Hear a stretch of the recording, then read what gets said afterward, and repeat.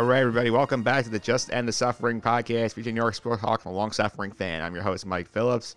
Usually this is the sports-only podcast. We do some pop culture on here, including the past couple of weeks. We've going through Season 2 of The Mandalorian, doing weekly episode recaps. The finale dropped on Friday, December 18th. A lot of fun going through that episode. I put together a fun panel for you if you want to check this out. If you just want the sports, that's okay. There's an episode of the feed for you. I talked to Mike Workinall about the Athletic, about the Knicks. We did NFL picks for Week 15. You can check that out on the podcast as well. If you want to skip this one, that's fine. The holiday special will be coming up next week. I have a lot of fun in store for that. But stick around for our main attraction. We'll be talking about The Mandalorian with a panel of our guests who have discussed it in the past right after this.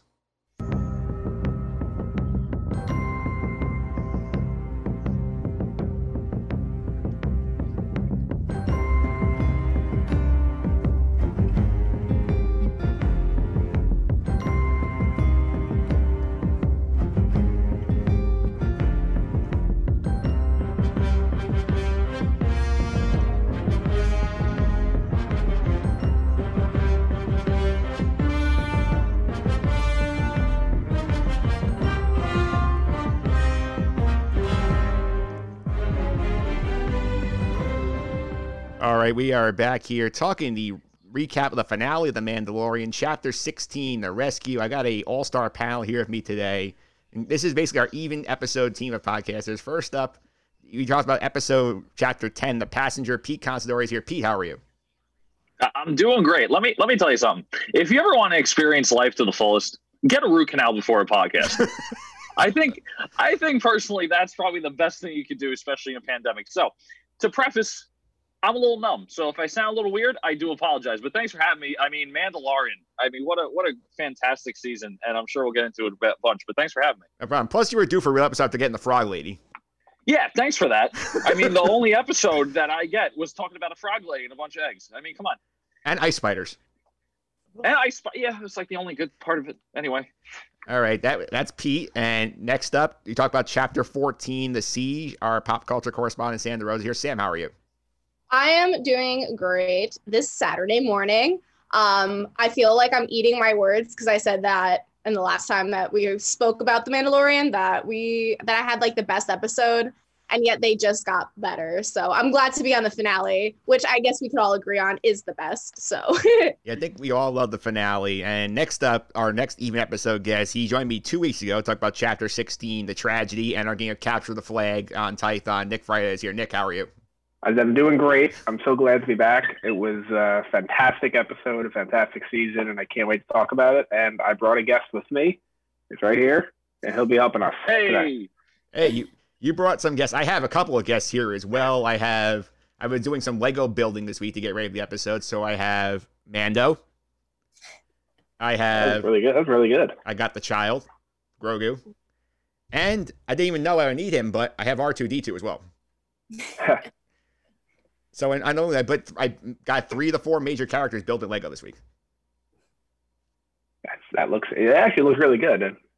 Yeah, it does look really good. And let's get into the episode right now. Chapter 16, The Rescue. And as we do here, we're going to play the spoiler warning on the podcast. Though I don't know why I should, because this is a Mandalorian finale podcast, so you shouldn't be here if you haven't watched it. But here we go anyway.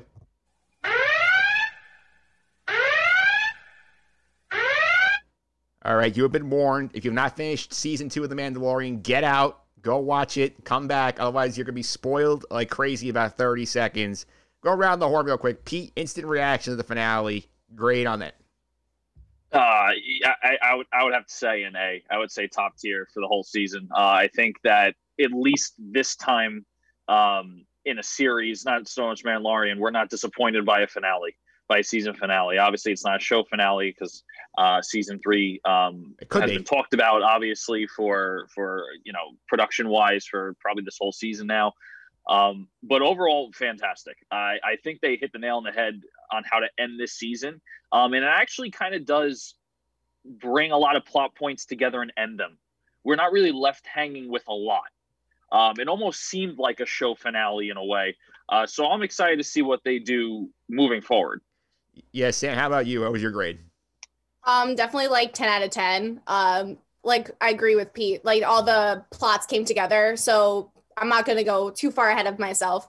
But the ending after the credits, it all made sense with those chapters, explanation chapters going on, looking forward. So I feel like this is my personal take is this is it. This is the end of Daddy Mando. All right. Nick, what about you? Your grade? Perfect. Whatever the highest grade you can give it. I have zero flaws with it at all. I really there's minor flaws in each episode, sure, but it doesn't impact the quality of the show whatsoever. It's everything they did story-wise is perfect. There's nothing I disagree with. There's nothing that gets under my skin as a huge fan, and I'm just really excited to see what this branches out to be. Indeed, and I loved it too. I think I gave this an A on my scale as well. I think we'll go through some of these points of the episode. I'll start off at the top here. We have the scientist Pershing shuttle gets ambushed. I think nothing really shocking there, but the thing I thought was interesting, Pete, we learned that Pershing is a clone engineer. I think it just lends more credence to the theory that they're trying to build the Snokes with Grogu's blood. Yeah, I mean, obviously this is something that needs to be thought of because of the whole sequel to 4, 5, and 6, that whole, episode 7, 8, 9 debacle, as I like to call it. It makes sense. It takes that little bit of connection and brings it to the series. I like to think of it as like a Rogue One connection, right? So Rogue One kind of connected episodes 3 and 4 a little bit, or at least gave you a preview of what 4 was going to be, a little kind of run in. But I think the connection is key. I think this is something to look out for in series to come that Disney Plus has just announced, that Star Wars has announced. I think this is just the beginning, and I think Mandalorian was a good starting point. I think Mandalorian, to give a best kind of frame reference, is the Iron Man of the Star Wars Disney Plus universe. Iron Man started off MCU. I think Mandalorian starts off this universe that you see for Star Wars and Disney Plus. Yeah, Sam, what do you think about that? Because we do have some good points there, because this season we introduced Ahsoka Tano, we introduced the Mandalorian connections, we mentioned a bunch of characters from other Star Wars brides. Do you think Pete's on something here? 100%. I was thinking that too the other day. Like, I feel like they're just taking the Avengers, and of course I've been looking at things online, and they're just like trying to like fit that into the Avengers. What they did with the Avengers, they just want to stick Star Wars into, but that's like a Disney like little program. They're like, it worked once, like hopefully it will work again. But I hope they don't, take it too far. Yeah, Nick, I know we talked about this off the air too, is I do think that it's sort of, this season, I think, to me, feels like a better done Iron Man 2, where we're sort of introducing elements for future Star Wars projects, but as now we did not lose focus on the fact that this is the Mandalorian. This is still his show. Yeah, I touched on it with you off air here, but it's not a coincidence that Jon Favreau created this and directed Iron Man. It's not a coincidence at all. He knows what he's doing. He knows how to build stuff. And we all saw in Iron Man. We all saw what that led to last year with Endgame and whatnot. So it's not a coincidence that he's in charge. And back to what you were saying about the opening scene, about him being a cloner. I mean, he's from Camino, so it adds up. It does add up. It does add up. And the next stop we go to is we build out the crew some more. We go back to find the other Mandalorian. Some reason Axe Wobbs is not there. He must have been out getting a drink or something. And then Bo-Katan, Costa Reeves are there. And we see that Bo-Katan and Boba Fett just do not get along. I'm going to throw this to Pete and Nick. Is there any sort of like canon in the Clone Wars Rebels stuff that sort of leads to why these two wouldn't like each other?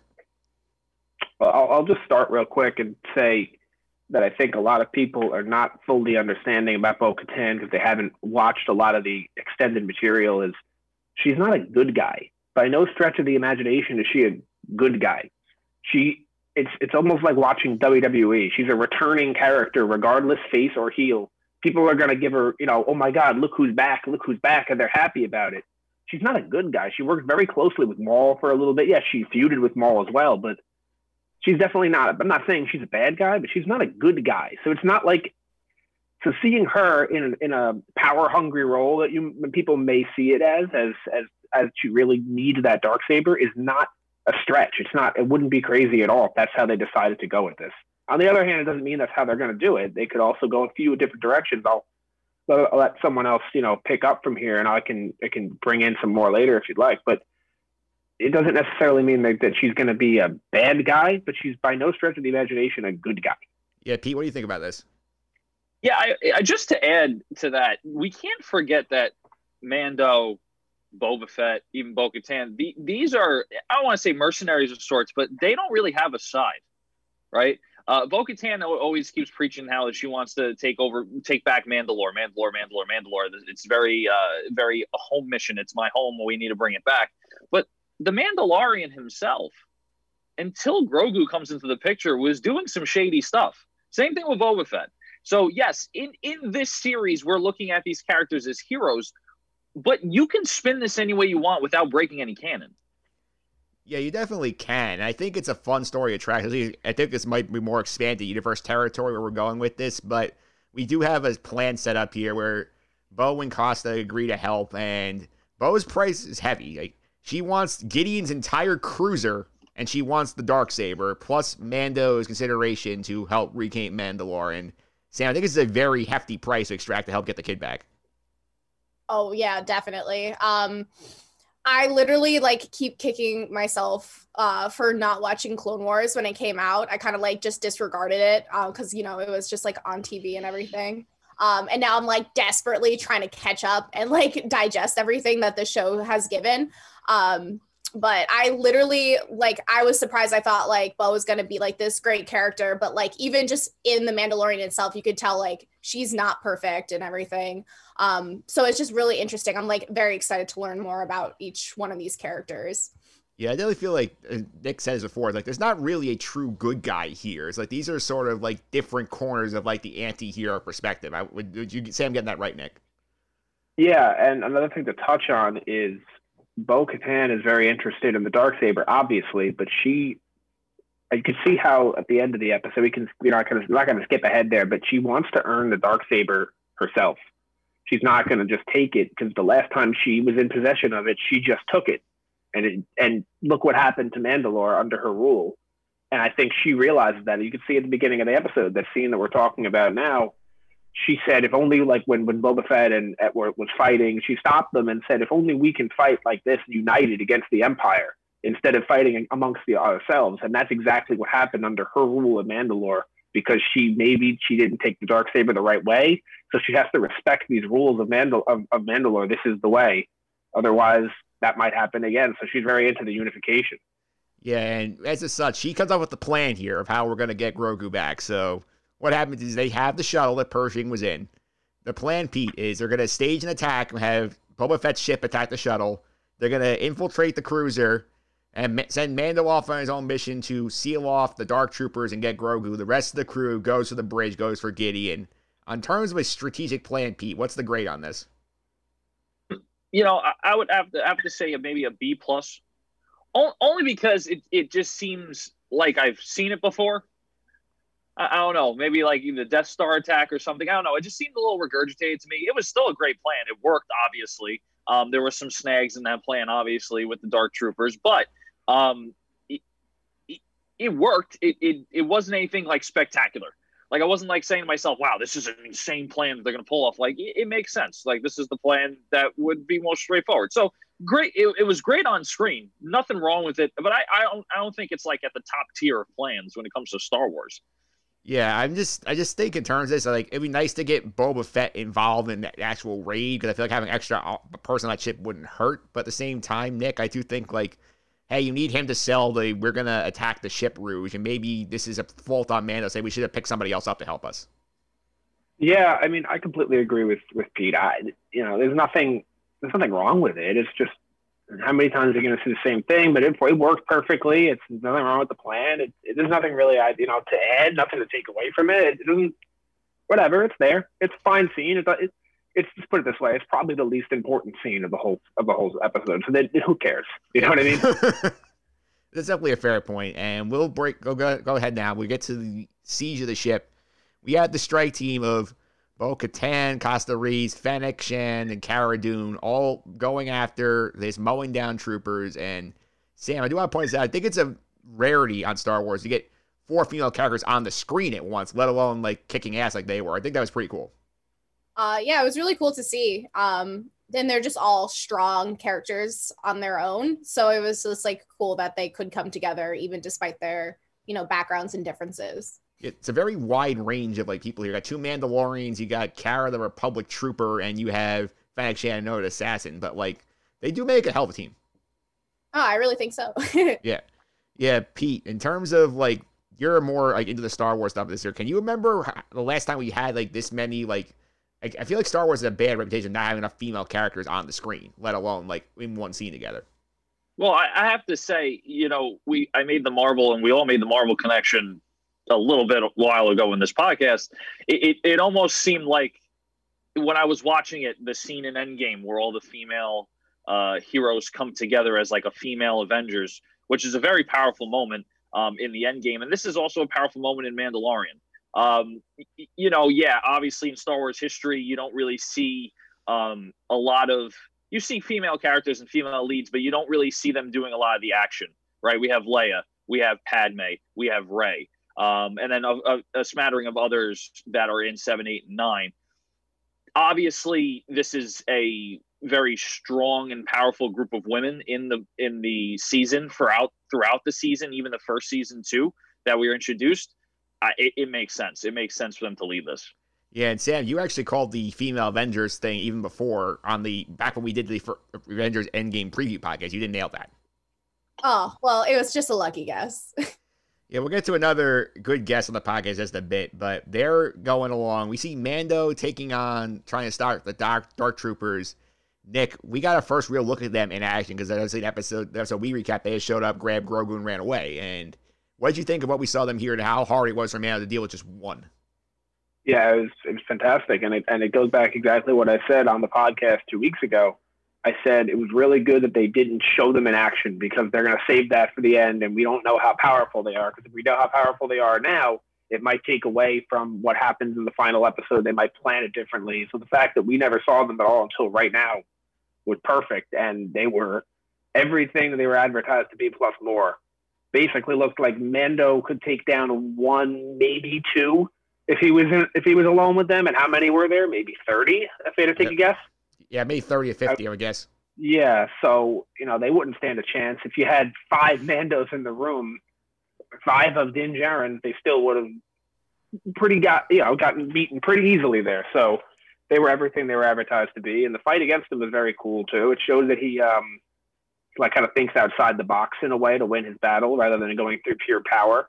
And that was obviously really cool to see. And he did. And yeah, like I said, though, the main point of that was just to show this is our protagonist. We've never seen him struggle at all in any sort of battle, maybe a little bit, struggling, but that he always comes out on top. This guy barely took down once.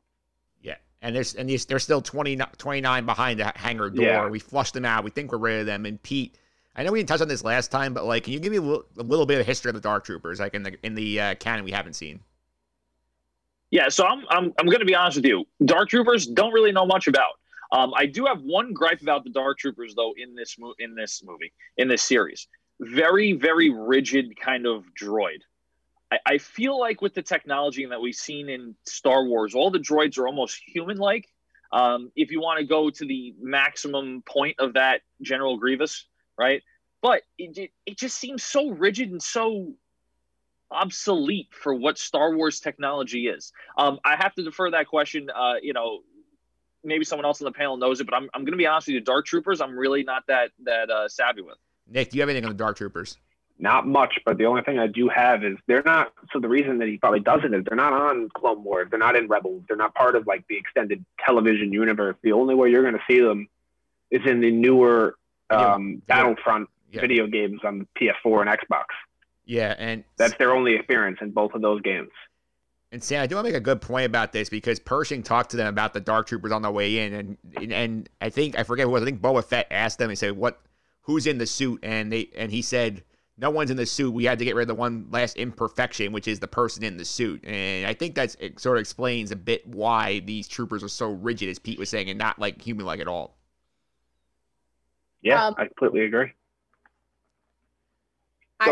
I just really liked the troopers. I get they're rigid and everything, but I don't know. It just made it seem more menacing, I guess. Yeah. That's just my personal take on that one. Yeah. I agree. The aesthetic, especially when you have the glowing red eyes, the robotic movements, they scared the crap out of me a lot more than your average stormtrooper running down and shooting blanks down the corridor every 5 minutes. Yeah, I don't know if that was a nod to kind of like a joke, as in like the imperfection was the humans, as in the stormtroopers miss everything. That's how I took it, but I don't know if that's how that was meant to be. But even if it wasn't, I still think that's kind of funny how like that was the imperfection, was the person inside that was missed, because stormtroopers never hit their targets. Yeah, they don't. And then we continue on with our fights here. Mando goes back to Grogu. We see them storm the bridge. Gideon is not there.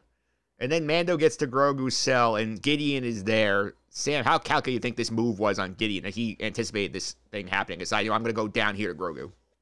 I mean, I feel like he's like, he's not the dumbest villain we've had. I feel like since, when Mando sent the, hologram, I guess, the message to him in the past episode, he just knows, like, that's why he knows who's here. Like, he knows exactly what's going on.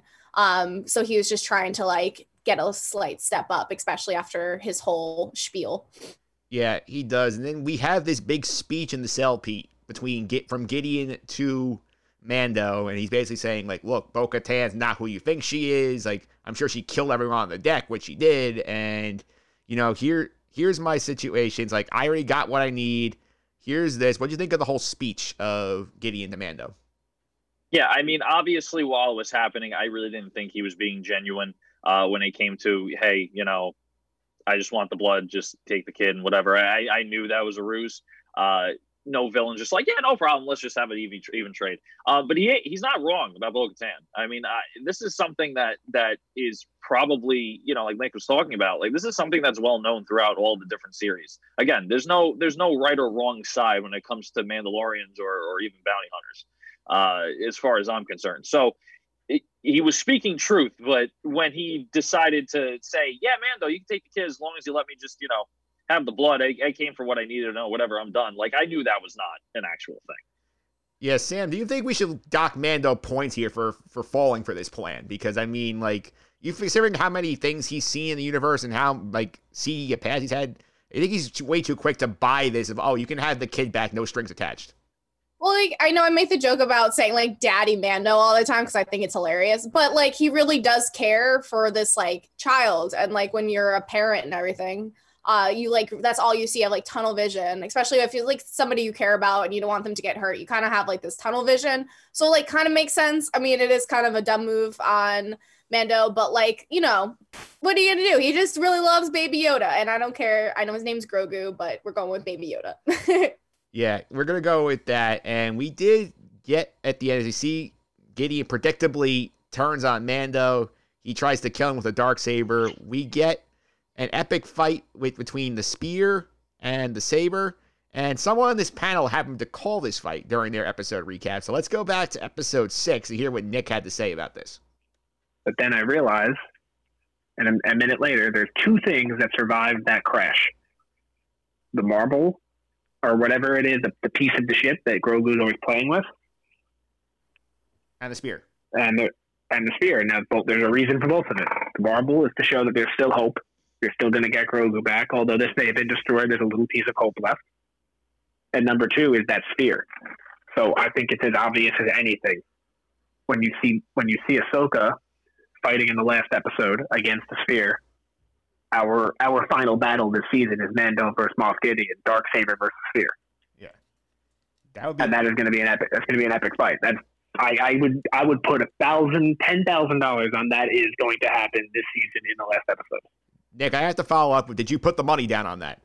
Yeah, what were my odds? I was expecting my return. I thought you could have looked it up somewhere.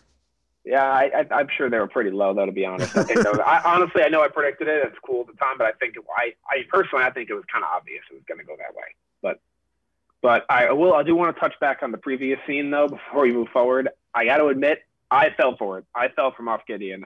When I watch movies, when I watch TV, for whatever reason it is, I believe everything every character says. And it's good because I get surprised all the time. I never think to myself, oh, he's lying. I always just believe it and think, oh, how are they going to go with this? Does that mean they're going to go this way? But whatever, I fell for it. So if you're going to take points from Mando, you're going to take points from me too. So you basically net zero then with this prediction, canceling out your gullibility. Yeah, I'm exactly who the writers are writing for. They're writing for, all right, we're going to make them think this and then that, and I always fall for it. So good, it's cool for me. All right. But what do you think of the fight itself was awesome. Yeah, Pete, execution of the spear versus Darksaber fight. What do you think? I think it's. I wanted to send you a meme, and I couldn't really figure out how to make it because I was very just not all there with the tech stuff. It just makes me mad that we got better fight scenes in The Mandalorian than we did episodes 7, 8, and 9. Like, there was better lightsaber battles in The Mandalorian with pretty much no lightsabers involved except for 2 episodes than we did the entire last trilogy that came out. So I was like, where was this crap in 7, 8, and 9? Like, what's going on here? But yeah, no, the choreography, the use of the Beskar spear and everything, I honestly give it like a 9.5 out of 10. Yeah. The only thing that would make it even better is if Mandalorian pulled, like, I don't know, Darth Vader's lightsaber out of his buttons. Like, all right, we're going to do a lightsaber battle. Like, that would have made it, like, even better. But yeah, honestly, it was top tier. Yeah, Sam, your thoughts on the spears Darksaber fight? I liked it. You just like, I don't know. I'm like, I guess I'm not the person that the writers write for. I'm just like, what if he just doesn't make it and he dies like right now? I always think like worst case scenario when it comes to stuff like that. But it was really exciting. I liked, that Spearman must be a great weapon to have because it can survive almost anything. But it was really great. And I'm not trying to jump ahead too much, but I think that was a totally calculated move. But I'm not going too far from there. No, that's actually where we're going next. We do have the calculated move from Gideon where we see Mando wins, Mando captures him, brings him to the bridge, and we find out the whole situation with the Darksaber. And you can see when Bo-Katan sees him come up, she is pissed because she knows, like, I was supposed to do that. I was supposed to beat Gideon, not the other way around. And then we have this hilarious exchange where Gideon explains, like, okay, like, you were in control of the Darksaber. She can't take it from you. And Mando's like, fine, I yield. You can have it. And she's like, I can't. And Gideon's narrating like, she can't do that. Nick, I'll go to you. Can you mentioned this before? Like, explain a little bit more about the lore of a Darksaber and what it means to hold it.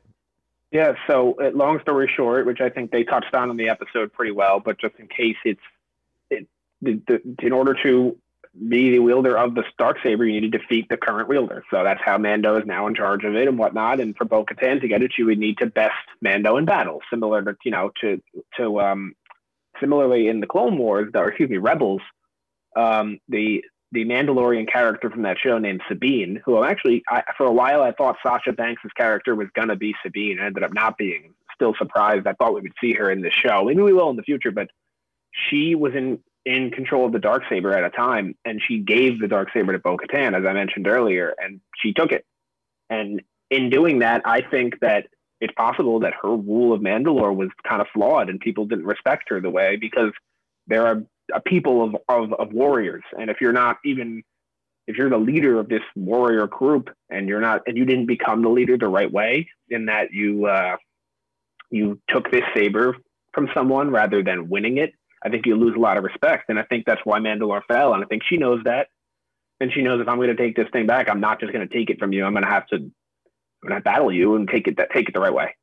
Yeah, Pete, do you feel like this is sort of a calculated maneuver by Gideon? Because, he's like, no, the odds are against you, especially once the Dark Troopers get flushed out of the ship. Like, do I just, make it harder for Bo-Katan to get the Darksaber back and just put it in Mando's hands? No, he's not going to handle it correctly. He knew what hand he was holding. I mean, he knew what cards he could play with. Again, like Sam was saying, he's not the dumbest villain we've seen in Star Wars. He's actually probably one of the smarter ones in some aspects. Planning and execution, probably that's his top. Organization's his top skill set.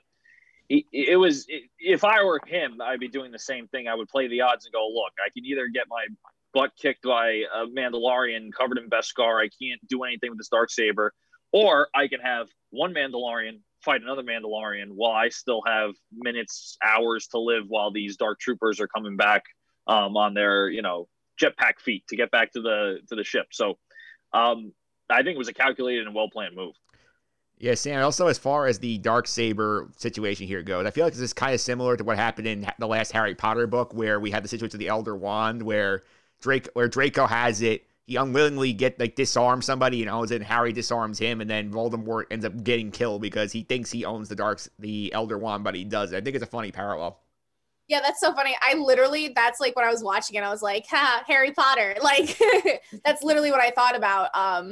But I really think that, Bo couldn't defeat Mando. I have like this, like, sunk feeling that that's just not something that she is like able to do against him, So I feel like it was like he's the perfect candidate to have the Darksaber.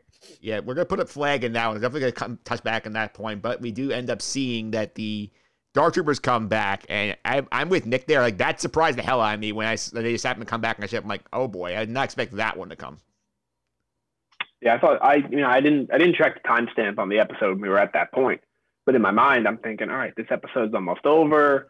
They're gonna go their separate ways, have a little scene where it's like light outside and having coffee. You know how like every movie like it ends at nighttime and then they skip to the next morning and they're all drinking coffee and that's how it ends. I thought they were gonna like do that. Everyone goes their separate ways. Thanks for your help. I'll be in touch, and then stuff like that. And then like him and Grogu get like a new ship maybe and sail off into the sunset to end the show. I didn't check that there might have been like 15 minutes left at that point. Yeah. So, we were in for a treat. Yeah, we were. They come back on. You see them coming in there. Then all of a sudden we see the one X-Wing come in, and you see the Bo-Katan's like, what good is one X-Wing going to do? And then we get the big shock of big shocks. This is the thing that people are still talking about this episode besides the post-credits is the return of Luke Skywalker is CGI de-aged Mark Hamill. And Pete, how big a surprise was it? And like, when did you figure out where it goes? As soon as the X-Wing showed up or when the green lightsaber lit? Yeah, honestly, first of all, props to the studio that did the de-aging CGI. I mean, wow. You could tell a little bit, but still it was fantastic. I kind of had a hint when the X-Wing came in and they weren't responding to their like ping and saying, identify yourself, who are you? And once I saw the green lightsaber, I automatically knew it was Luke. It blew my mind because I was thinking, I don't know if anyone's played Jedi The Fallen Order. I thought maybe it was Cal Kestis. I'm probably saying his name wrong, or Kestis, whatever it is, from that video game. Because I'm like, oh, that would kind of make sense. Timelines are a little wonky, but like I was like, that would be pretty cool actually to bring that kind of video game in. And like Nick was saying, the Dark Troopers, you could see in Battlefront. So it was like, oh, I made that connection when he said that just now. I'm like, oh, that would have been actually a really cool connection. Did not know Luke Skywalker was going to be the Jedi. And also, just to add a little point, I think it's very interesting and nice that Yoda trained Luke, and now Luke's going to train Grogu, who is the same species, or we're assuming is the same species as Yoda. Almost kind of like a full circle kind of thing when it comes to training. Yeah, I think this is also fun. And Nick, you and I talked about this off the air too, how like you love Rogue One because that was the moment where Darth Vader really got his, I'm a badass moment when he's mowing down all the rebel soldiers on the ship. This is sort of Luke's really badass moment where he's just basically sawing through Dark Troopers like they're butter with the lightsaber and using the Force and all that stuff. I feel like it's an incredible fight from Luke. Yeah, I don't know what's up with the Lucasfilm story group and having scenes in hallways, but like this is the third one now we've had where someone's had their epic scene in a hallway. I mentioned it 2 weeks ago when I was on here. Vader and Maul had his in the Clone Wars, both in the hallway, and now Luke in the hallway. I don't know what it is with the hallway, but I think it's because it's a confined space and it just makes it look more intense than if they were coming from all different directions on like a top angle. So I think it just looks better. But yeah, Luke had his epic moment, and it's something that Star Wars has been going on since 1977, but like let's say it ended in 83 with Return of the Jedi before it came back, obviously, but for all these years, so it's almost 40 years now, we've been waiting to see Darth Vader in his full strength, his full power. Same with Luke. It's something that you never believed it, but we never saw the two main characters of Star Wars at their peaks in the movies. It's like crazy to think, but it's true. And we finally get to see that now.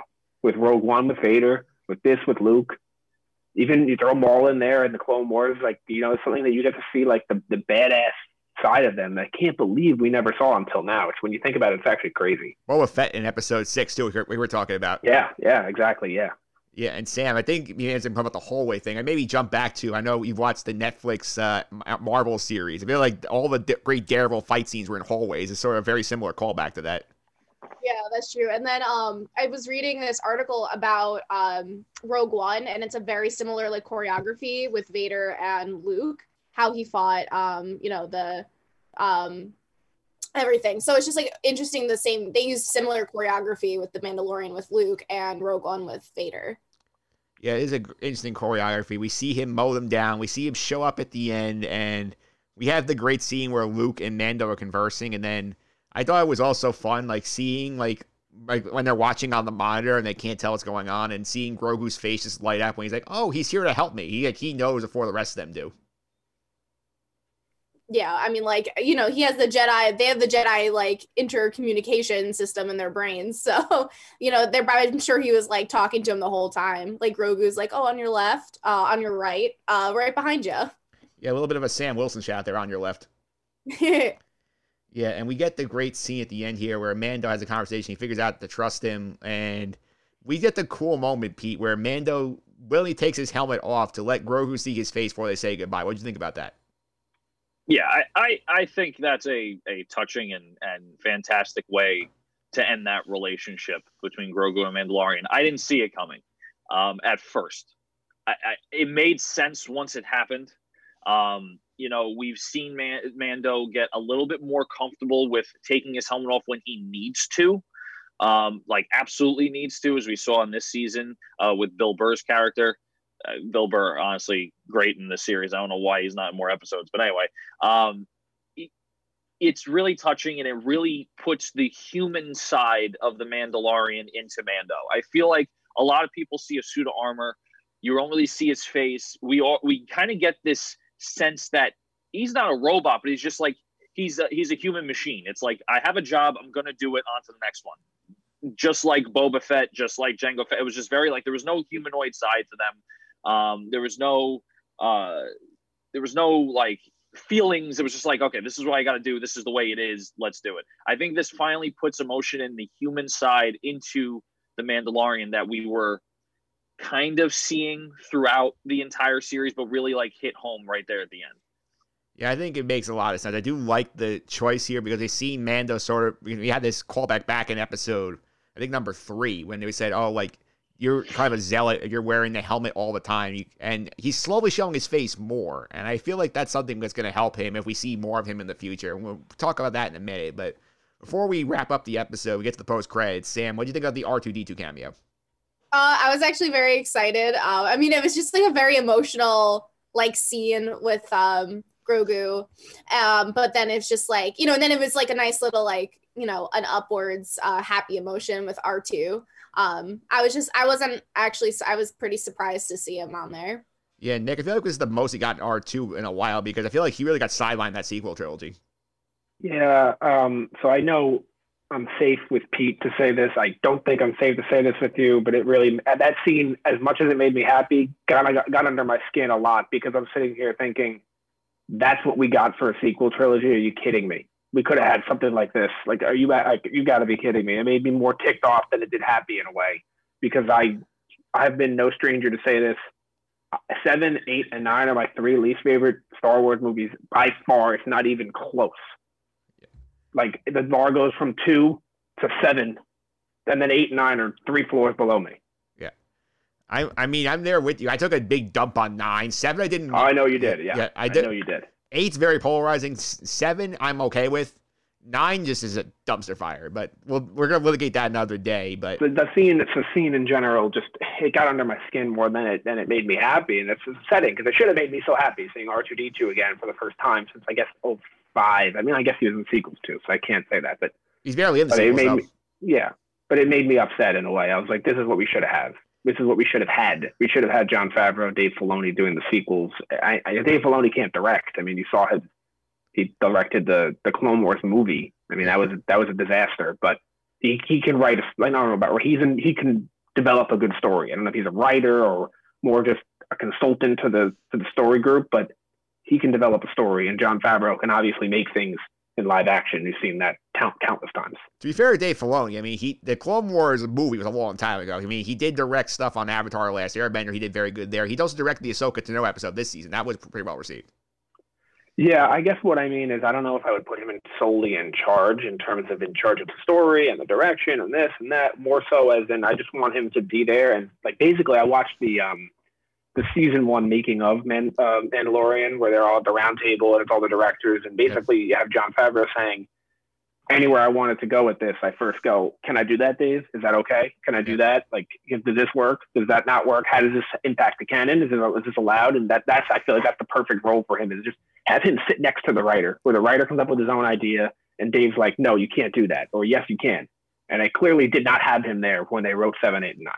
Yeah, they didn't. And while we're on the director topic, Pete, you want to happen to get both Peyton Reed episodes this season, because he directed our favorite episode of Frog Lady and the Iceberg. So we got a much better effort from Peyton Reed here. That's an understatement of the year. We went from Frog Lady and absolutely no story implication to one of the best series finales I've seen on shows that I've not series finale, excuse me, season finales I have seen on shows that I normally watch. I mean, they night and day, Mike, night and day. Yeah, I mean, Peyton, I gotta give credit to Peyton Reed. I don't think he was given the best story in episode 2. I don't care. Like, it's just like salvage it somehow. I don't know. I mean, I have my issues with Frog Lady, as you can tell. Yeah, Sam, I was silently hoping that Frog Lady would show up just so we can get Pete triggered for this finale. Oh my god. Frog Lady. That was like my least favorite. I have a irrational fear of spiders, just giant ice spiders. It haunted my dreams for like days. Although to be fair, Nick, like, she had a skill with droids, and maybe she could have been useful in like, deprogramming the Dark Troopers. they could have thrown her in. It seems like we've talked about this before, but it seems like that episode was more of like a world building kind of thing, where they show the travel. Like, I'm actually rewatching Game of Thrones right now, and you see that early seasons, like walking from one end to the I guess the country, Westeros, to the other. It takes them a season and a half, and then you see by the later seasons of Game of Thrones, they fly across in 5 minutes, and it seems like that's what we get in everything. Like, they show the journey, and that was the journey with Frog Lady, and now at the end, it's all right. Where's Gideon's ship? There it is. Let's get it. Here we go. And I get that. It's because you're not building the world anymore. You got to jump right to the action. Yeah, and that wraps the episode. Basically, we see Luke leave with Grogu, and then we get the post-credit scene, which I think very interesting take on this. We do not go anywhere near the story. We go to Boba Fett going back to Tatooine, going back to Jabba's palace. Apparently, Bib Fortuna took over the Jabba the Hutt Empire, and then Boba Fett comes in, just mows down everyone in there with Fennec, and then he claims the throne. We get the teaser, the little text at the end saying the Book of Boba Fett is coming in December 2021. Pete, what was your reaction to watching that post-credit scene? My reaction was that season 3 of Mandalorian. I believe I texted you that too. We were talking about it. I think that because we've ended the narrative of Grogu for now, we may see Grogu in the future. We may see something along the lines where he becomes a Jedi, and that might be a thing. Who knows? I feel like they need to go somewhere with the Mandalorian. I don't know how Mando's character is going to press on after not having Grogu without it being just mundane tasks again, like we see in the beginning of the season 1, where it's just like, hey, do this for me. Okay, do that. And that was kind of almost like what was both seasons for Mandalorian, right? Like, oh, I can help you, but you got to do this for me first. It was like almost what playing an RPG video game. It was just like, okay, I got to do all these side quests. Saw thousands of memes about this. Do a bunch of side quests, and then once you do, I'll give you this particular item or this particular service that you need to move on to the next episode. Fine, it worked, but like, how much longer can we do that for? So I think that this, Book of Boba Fett is going to be season 3 of Mandalorian, and we'll probably have still Bo-Katan. We'll probably still have Mando. We'll probably still have all those characters, but now we have to revolve around Boba Fett, because there's really not much except for maybe the dark saber and the take back of Mandalore storyline to go around anymore. Yeah, Sam, I'm going to go to you. I know this is sort of a big change direction, what got you into the show. Like, when you saw that this might be where we're going next, what do you think about that? I'm excited. Exactly what Pete said. I literally think they're just going to go from one Mandalorian, because they're all Mandalorians. They're going to go from one Mandalorian to another and tell their story. And then, I'm sure we'll have some idea to bring everything together for like a later season. One of my favorite like little ideas that I've read online is that Luke trains Ben Solo. So, it's just like, will Grogu and Ben, there'll be a young Ben and a Grogu training at the same time to be a Jedi. Like, there's all these like, ideas going out there. So I'm just really looking forward to, hopefully it's not just, Mando and then Boba Fett and then going back. I just hope it's like, it gives every Mandalorian a voice and a story so we can learn more and get more of their characters. Yeah, and this is an interesting point because we talked about this because obviously we're going to get into the Disney event a little bit that they had last Disney Plus event where they dropped all these projects. This was not announced then. They said that Mandalorian Season 3 is coming December 2021, and the text says, Book of Boba Fett coming December 2021. I found this article online was interesting. This is from November from Nellie Andriva, the Hollywood Reporter, and this is what she says in the piece. Disney Plus's signature original series, The Mandalorian, just returned for its second season, which had wrapped production just before the pandemic hit in March. While not officially greenlit, a third season of the hit Star Wars series has been in pre-production for months, with creator, director, executive producer Jon Favreau publicly saying they hope to start filming by the end of 2020. That may be the case, with some sources indicating that production will be starting as soon as next week, or late November, early December, while others point to spring or even fall 2021. The confusion stems from the level of secrecy in the Lucasfilm camp, but persistent chatter could explain the discrepancy that another Mandalorian-related project or spin-off or possibly a Boba Fett miniseries would film first, starting next week or later this month, with the Mandalorian Season 3 production coming after that. So, Nick, I'm going to go to you for this one. What do you think about this possibility that maybe we have a Boba Fett miniseries, like maybe like 4 episodes, and then we go into Mandalorian after that? Well, I have two thoughts on this. One thought is actually just came into my mind as we were talking a few minutes ago that originally we were told years ago that Boba Fett was getting his own movie. That was the plan. And that never happened. And I'm thinking to myself, that never happened, in my opinion, it's because people fell off of Star Wars train after The Last Jedi, but we can disagree with that if you want, whatever, that's fine. I think that they lost a lot of interest and they canceled that movie and they went into a different direction. And I'm thinking maybe The Mandalorian was a way to I don't want to say get people back, but get people on board and then all right, well, here's that movie we promised you in a show format. So I think they also announced an Obi-Wan Kenobi show a few months ago, and I guess they confirmed it last week. That was originally supposed to be a movie too, and they switched that over to TV as well. So I'm thinking maybe this Boba Fett miniseries is really that movie that we were supposed to get with a little bit of backstory, being season 1 and season 2 of The Mandalorian. I wouldn't bet on that, but maybe. But what I really think of the possibility of both those shows running at once is it reminds me a lot of, as you've mentioned before, the Marvel Universe on Netflix, but it especially reminds me of the DC Universe on TV. Mando being the Green Arrow, Boba being the Flash.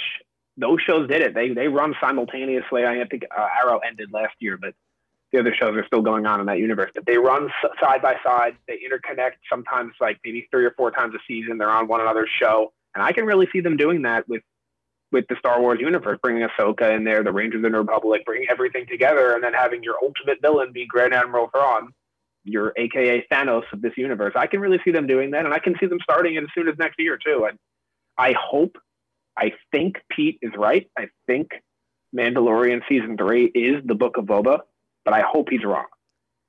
Yeah, I think, Pete, my thing is, if we do it like this, where we say, okay, we're going to start, early December, we'll have 4 episodes of Boba Fett, then, Mandalorian Season 3 starts on Christmas. I'd be like, okay, that works for me. But, yeah, that works for me. My problem is I think if we're just pushing the Mandalorian characters out to the side and we're going to spend, 8 episodes of Boba Fett, I'm yes, he's cool, but, is there enough story here with him that, I'm invested, I'm going to spend 8 episodes caring about what Boba Fett is doing in the underworld?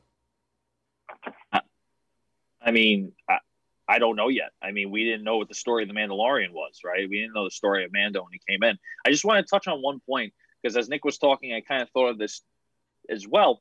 How interesting would it have been? Now, I like the movies, but how interesting would it have been if the movies for Star Wars were a series?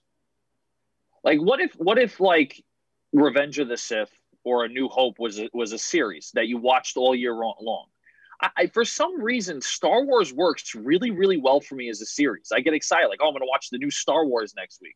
And all of these different shows that are coming out, I think Disney Plus finally hit the mark and went, hang on, our Star Wars fans want to continually be engaged, given content, engaged. Yes, the movies, again, the original movies, perfect. The prequels, you can have your debates about them. The sequels, they could have done so much better.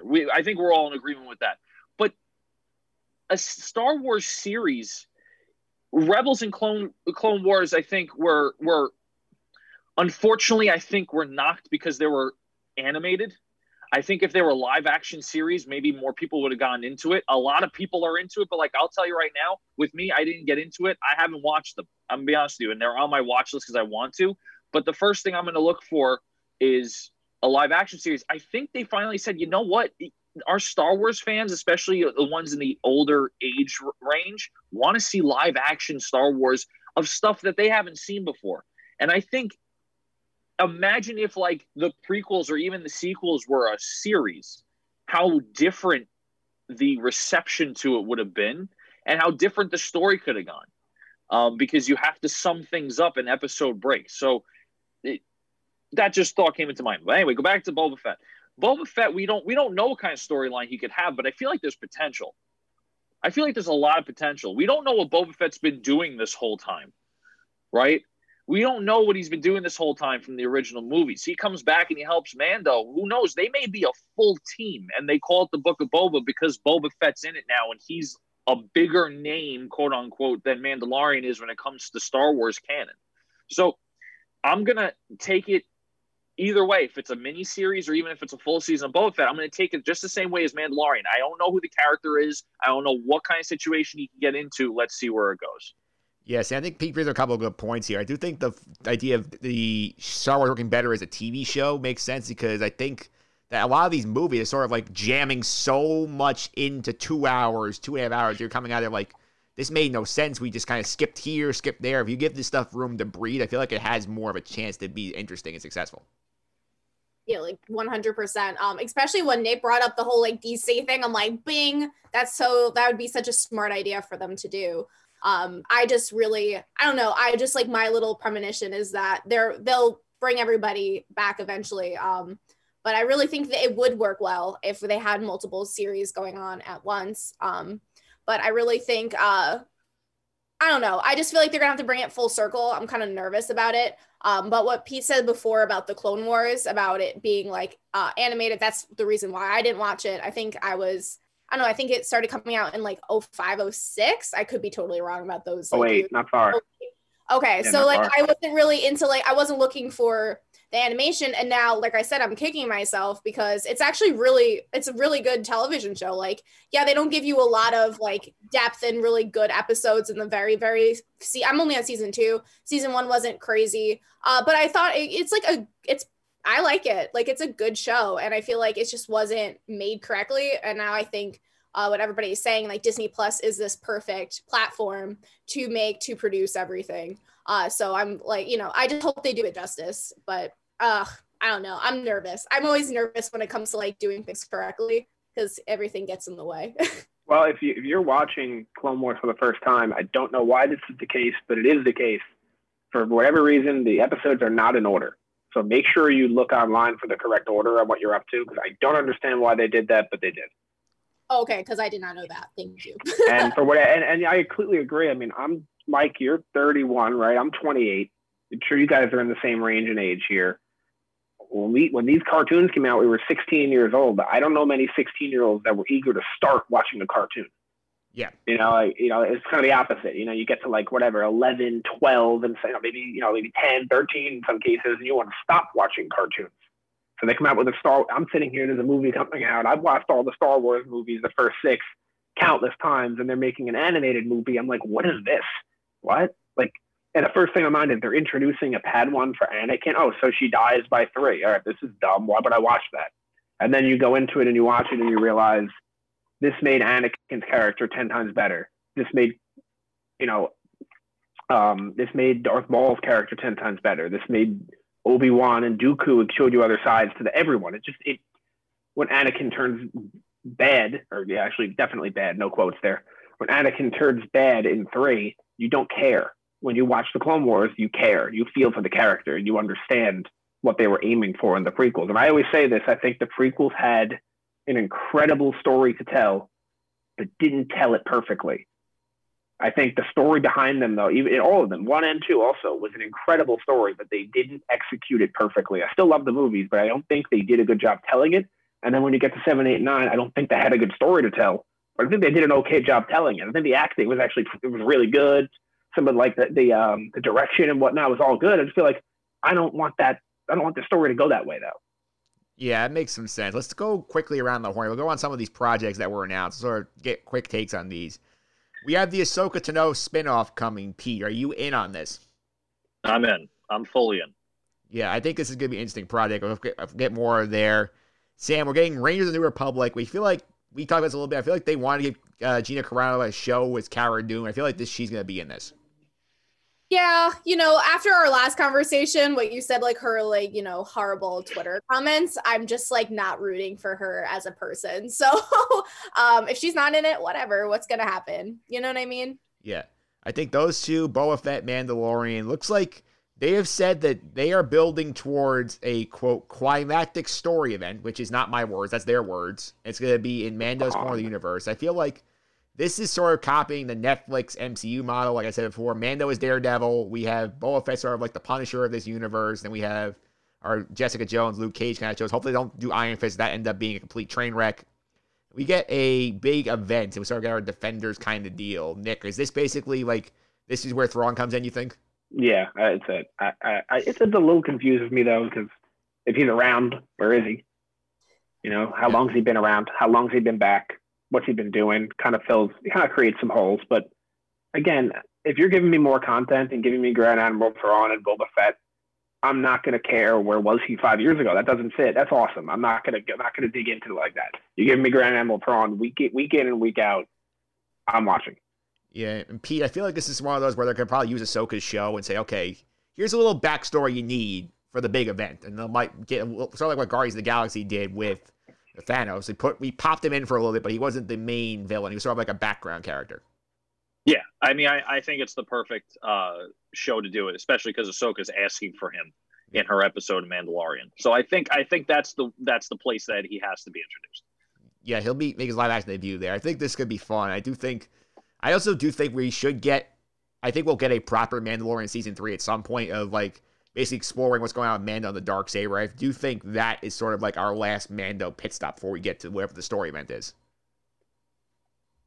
Yeah, Mike, I actually think that you had multiple crossovers in Mando that were not labeled as that, and now they are. Like, you have I can't remember his name, the New Republic pilot who's always around with Dave Filoni, the larger guy. Yeah, what I'm talking about. Yeah, he'll be in New Republic. He's going to be in the Rangers. Yeah, and that was his kind of introduction in. You have Ahsoka showing up in that one episode. That's going to be like a crossover in her sense. And I think the whole season was Boba Fett's way of getting his crossover as well. So we had this, right? These guys were in front of us as minor characters, and we didn't even realize. And now we realize this is the universe they're building. Yeah, speaking of minor characters, and I want to give a shout out to Alan Austin because he loves Timothy Oliphant. Sam, do you think we could see Cobb Vanth back in the book of Boba Fett? Definitely. I feel like there's room for anybody to be popping up and saying hello. I feel like now it's just going to be like an encore, because we got excited when people from season 1 came in, or characters from season 1 came into season 2. So I feel like it's anyone's game. It's just how they, it's just crowd pleasing. Yeah. Pete, I'd like to see more Oliphant. Would you? Oh, yeah. I'd like to see more of everyone. Just bring all the characters back. Whoever's alive, bring them in. Just throw them in. Frog Lady's alive. Yeah. Oh, God. Oh, God. Can we kill her off? Like, not to sound morbidly, but like, can we have something go on where like the Frog Lady unfortunately passes away or something? I don't want to see her in the show anymore. I know it sounds really rude to me, and I'm not that kind of guy, but like, I cannot deal with Frog Lady anymore. She's gonna be like needs her hallway scene. Oh, God. She's gonna be the key to defeating Thrawn. You know that, Pete. Yeah. If they put the Frog Lady into a hallway scene with Thrawn, I'm going to just throw my TV out the window. Like, at that point, are you grasping for so many straws that you need to have Frog Lady have her hallway moment? I mean, I'm triggered now. Yeah. Okay, let Pete cool down. Let's go some other stuff here. Andor coming in 2022. Cassian Andor's Rogue One character set 5 years prior to the formation of the Rebel Alliance. Nick, thumbs up, thumbs down. I can't. Three. I don't have three. 3 thumbs up. I can't wait. I'm more excited about that show than any show. Rogue One is my favorite Star Wars movie. He's one of my favorite characters. It shows us the other side of the rebellion that we've never seen before. We saw that in the movie when we saw they looked like terrorists at the time in the movie, and I guess they technically are if you think about it in that sense. But they're bombing the stormtroopers on Jeddah, and I'm like, this is awesome. This is not the rebellion that I grew up with. The rebellion I grew up with is a bunch of passive people who plan one attack and they win and they're all happy and cheering. Now this is the secret spies, is the underworld. This is going to be awesome. Yeah, and we need K2SO back in this. Yeah, he's hilarious. He was great. He was a phenomenal droid. Alan Tudyk was the voice of him. He does great voiceovers, and he's going to do great. Okay, let's go to Pete here. It might end up triggering him again. We get Obi-Wan Kenobi show, 6 episodes. Hayden Christensen back as Darth Vader. Pete, are you okay with that aspect of the show? I am okay with it if they redeem themselves. I think they have an opportunity to take those characters. I love Ewan McGregor. I think he was a fantastic Obi-Wan, and I have no problem with Hayden Christensen, except for the part that he just seemed like he was overacting. I don't know if it was the direction by the director or just his ability as an actor.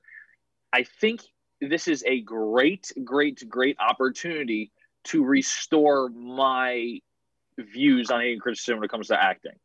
To play on what Nick was saying too. The prequel's a very important story to tell. And Mike, I've told you, episode 2, one of the worst movies, probably had the most important story that need to be told, which I find very ironic. This is redemption. So I'm excited to see what happens. I just hope I'm not let down. I hope so too. Sam, we have Lando coming. We don't know yet if Donald Glover is going to be back. We're getting DH Billy D. Williams. What do you think about Lando? I mean, I'm excited. I'm way more excited about the Obi-Wan Kenobi one. You got Hayden Christensen. He's a farmer now. This guy doesn't even really act. And so they're bringing him back for this. He's this is my time for redemption. So I really think that he's working hard to please people. Because I feel like since episode 3, they're oh no, we hate you. You did such a bad job, blah, blah, blah. So now he's going to come back with a vengeance, I'm my hopes. excited for that. My hopes just dropped because I know he was a farmer for all these years. Now he's not coming back from being a farmer to be He wakes up in the morning, does his farm chores, that middle day, has lunch, practices what he's going to say, his redemption, finishes his chores at night, goes to sleep dreaming of fixing his life. You know what it reminds me of? You ever see the Lonely Island movie? Yes. Rock pop star or whatever. It just the one band member that left the band or got kicked out, and he just had a farm life, and then he needs to come back to sing with the group. This is what I'm picturing now for a potential Darth Vader. Frog lady and now farmer. I saw a meme recently when they announced Hayden Christensen was coming back, and it was I forgot what the caption was, but it was when Hayden Christensen, and then it's a picture from Rogue One, and it's Krennic going to get Galen Erso, and he says, "Farman, really? A man of your talents?" Because that's exactly what's happening right now. I don't know what talents, but yeah. I feel bad for him, man, because I remember I think we were all we're all around the same age. It was middle school it came out, and we were all oh, this sucks, this is so stupid, blah blah blah, because I've been watching Star Wars since I was little. And oh my goodness, I remember this one kid, his name is Max. He's trust me, I feel there's gonna be a lot worse things put out. And then when episodes 7, 8, and 9 came out, I was oh my god, he was right. There could be worse things in episode 3. Yeah, I loved them at the time, and going back to what you were saying about whether it was the acting or the directing, I think it was it was a combination, obviously. But I do hear a lot of stuff Lucas I don't know if this is just Lucas saying this to get people off Hayden Christensen, but I've heard him say many times in the past that he acted the part exactly how he wanted him to. So that leads me to believe that was more towards Lucas in the directing. But I mean, he could just be saying that to defend Hayden Christensen. I don't know. But I do want to speak real quick on the Obi-Wan series is that I think there's a lot of people that need to be in that show that we just think right now it's going to be Darth Vader. That's awesome. It's going to be Obi-Wan Kenobi. That's awesome. But there's a lot of characters that need to be in there. And number one is Luke. Luke has to be in the show. And Uncle Owen and Aunt Beru have to be in that show. That is a must. They talk about him in episode 4 as if he's a creepy neighbor or something. They got to be in there. And then I also saw some people want to see the return of the character from Solo, Enfys Nest. Although I think that might suit better for Lando's show. Yeah, I think so. Either way, I would like to see that character a little bit more. But I do want to touch on one quick thing is when Vader and Obi-Wan fight in the first ever Star Wars movie in episode 4, he says to him, you should not have come back. Obi-Wan was never there before, so that's something we're probably going to see. We're probably going to see that the little interaction that they had between each other. They talk about a lot of like previous things, and in our minds, the last time they saw each other was when he, chopped his limbs off. Yep. And none of that stuff happened in that scene. So I think we're going to be seeing a lot of not a lot, but a few interactions between them. Also, like, I forgot if it was 5 or 6, and it doesn't really matter. But he says, I think it was 6. Vader said to Luke that Obi-Wan once thought as you do, meaning like he once thought he can turn me back. That never happened in the prequels. So I think this is something this is new stuff that we're going to see. Yeah, as long as we still get James Earl Jones doing the Vader voice, I'm in on this series. If we're trying to do Hayden Christensen dubbing it, I'm gonna have a problem. Yeah, he's getting up there in age. Hopefully they can get that done sooner. Yeah, indeed. Let's go. I'll stick with you for a minute. There's one we haven't heard much about. It's called The Acolyte. I describe it as an action thriller martial arts element set in the High Republic era. What do you think about this? I think it's cool to see some High Republic era. Yeah. Just see something a little bit different. It's going to be cool. Yeah. I think we're going to learn a little bit about that, or a lot about that era, and that's cool. And the martial arts thing, I have no idea how that fits in. I really don't. Maybe it's something with how the Jedi develop their combat skills. I have no clue. Honestly, that's the one I know the least about, and I think we all know it works out. Yeah. Yeah, I mean, that's just a mystery one that I think will be cool. I think that would probably be the least popular one, considering what it is. I mean, there are some of the, like you said, we mentioned before, the cartoons always tend to be a little less popular because of people's age, and they just don't want to watch things even though they're cartoons and whatnot. But I think of the live action ones, that's probably going to be the least watched. Yeah, we are getting another cartoon too, Pete. It's called The Bad Batch, obviously based on one of the characters of the same name. And considering now that the Clone Wars and Rebels are getting a second life on Disney Plus, I feel like more people might give this a chance. Yeah, you know what it is? I'm giving it a chance, or going to give it a chance, because I want the story. Yeah. I'm like Nick, 28 years old. I'm not sitting there going, I want to watch cartoons, right? There are some people that do it, and there's no judgment there. But for me, that's not like my thing. Like, I want to watch it because I want to know the story. I want to know the ins and outs of Star Wars. And if that means I have to watch a cartoon, then I will. So the same thing with Bad Batch. If it's going to add knowledge of Star Wars in the universe and even give me some more information or knowledge about it, I'm all for it. Yeah, I think that works for me. I think let's go. Vision's not going to touch on it. Really know nothing about, except it's just like an anthology cartoon. So we'll skip that one.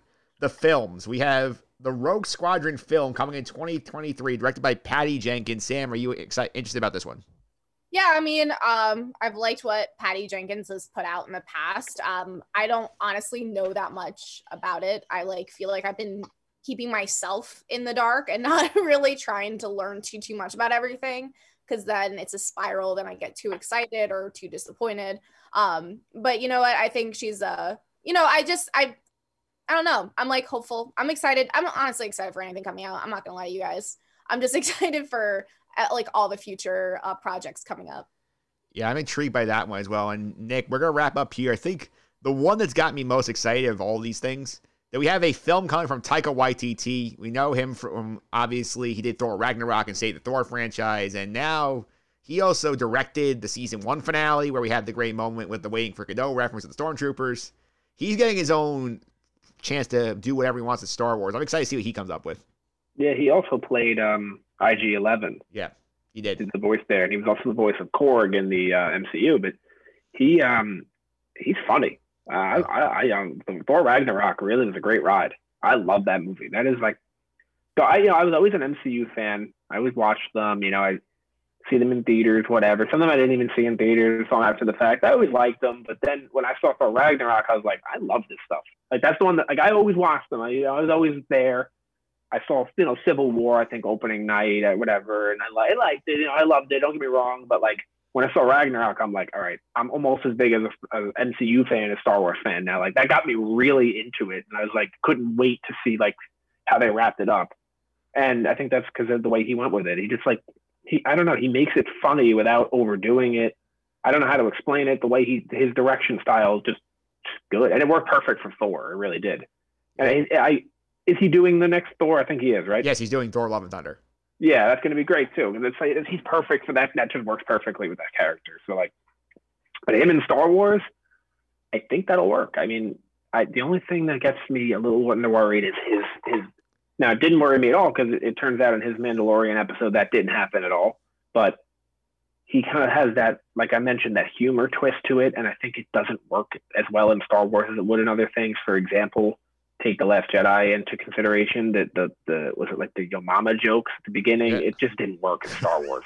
It can work in Thor because he's like not from Earth, and everyone else is from Earth. Or I guess in Ragnarok they're not on Earth, but you see my point. Yeah. Is that like in Thor 1 when he's sitting at the counter and he has like another and he throws his beer on the ground like that's because he's not from Earth, and it's just funny. Like in Star Wars they're all from the same area, so like someone like it just doesn't work. And then like Luke the lightsaber, like that stuff, like that was supposed to be for a laugh, like it didn't work in Star Wars. So I'm a little concerned maybe he'll go a little too far with the comedy, but then at the same time, like I said, in the season 1 finale, he didn't go too far, so I think we're safe. I think we are safe. I think it's a good spot to wrap it up here. We got a good job here. I want to thank you guys for coming on. Pete, Sam, Nick, this is awesome. I enjoyed talking to all you guys. We'll do social media handles in a minute. I also want to plug the blog here. I actually got a chance to check out the recent 30 for 30 on the Infinite Race. I have my thoughts on it just on the suffering.wordpress.com. Nick, is that something that caught your interest? Not yet, but I will. Yeah, check out my review, see if you think it's worth it. You can subscribe to this podcast on iTunes, Google Play, TuneIn, Stitcher, Spotify, Amazon, all the usual suspects. Leave your feedback and star ratings. I'll make their podcasting better going forward. Also follow the YouTube channel, Mike Phillips on YouTube. And Pete, our video conversation, this is going to be going up in just a bit. Yeah, I mean, this is new to me. I'm usually behind a mic and no one can see me. And now this is very vulnerable. And everyone can see what I'm doing. And my mouth's numb. I'm probably smiling weird. So definitely check it out on YouTube, guys. Hey, you did a good job with the lighting there. You got the nice little silhouette from the window. Oh, yeah. No, it's fantastic. It's the only spot in my house that I can sit without it be looking too awkward. So, yeah.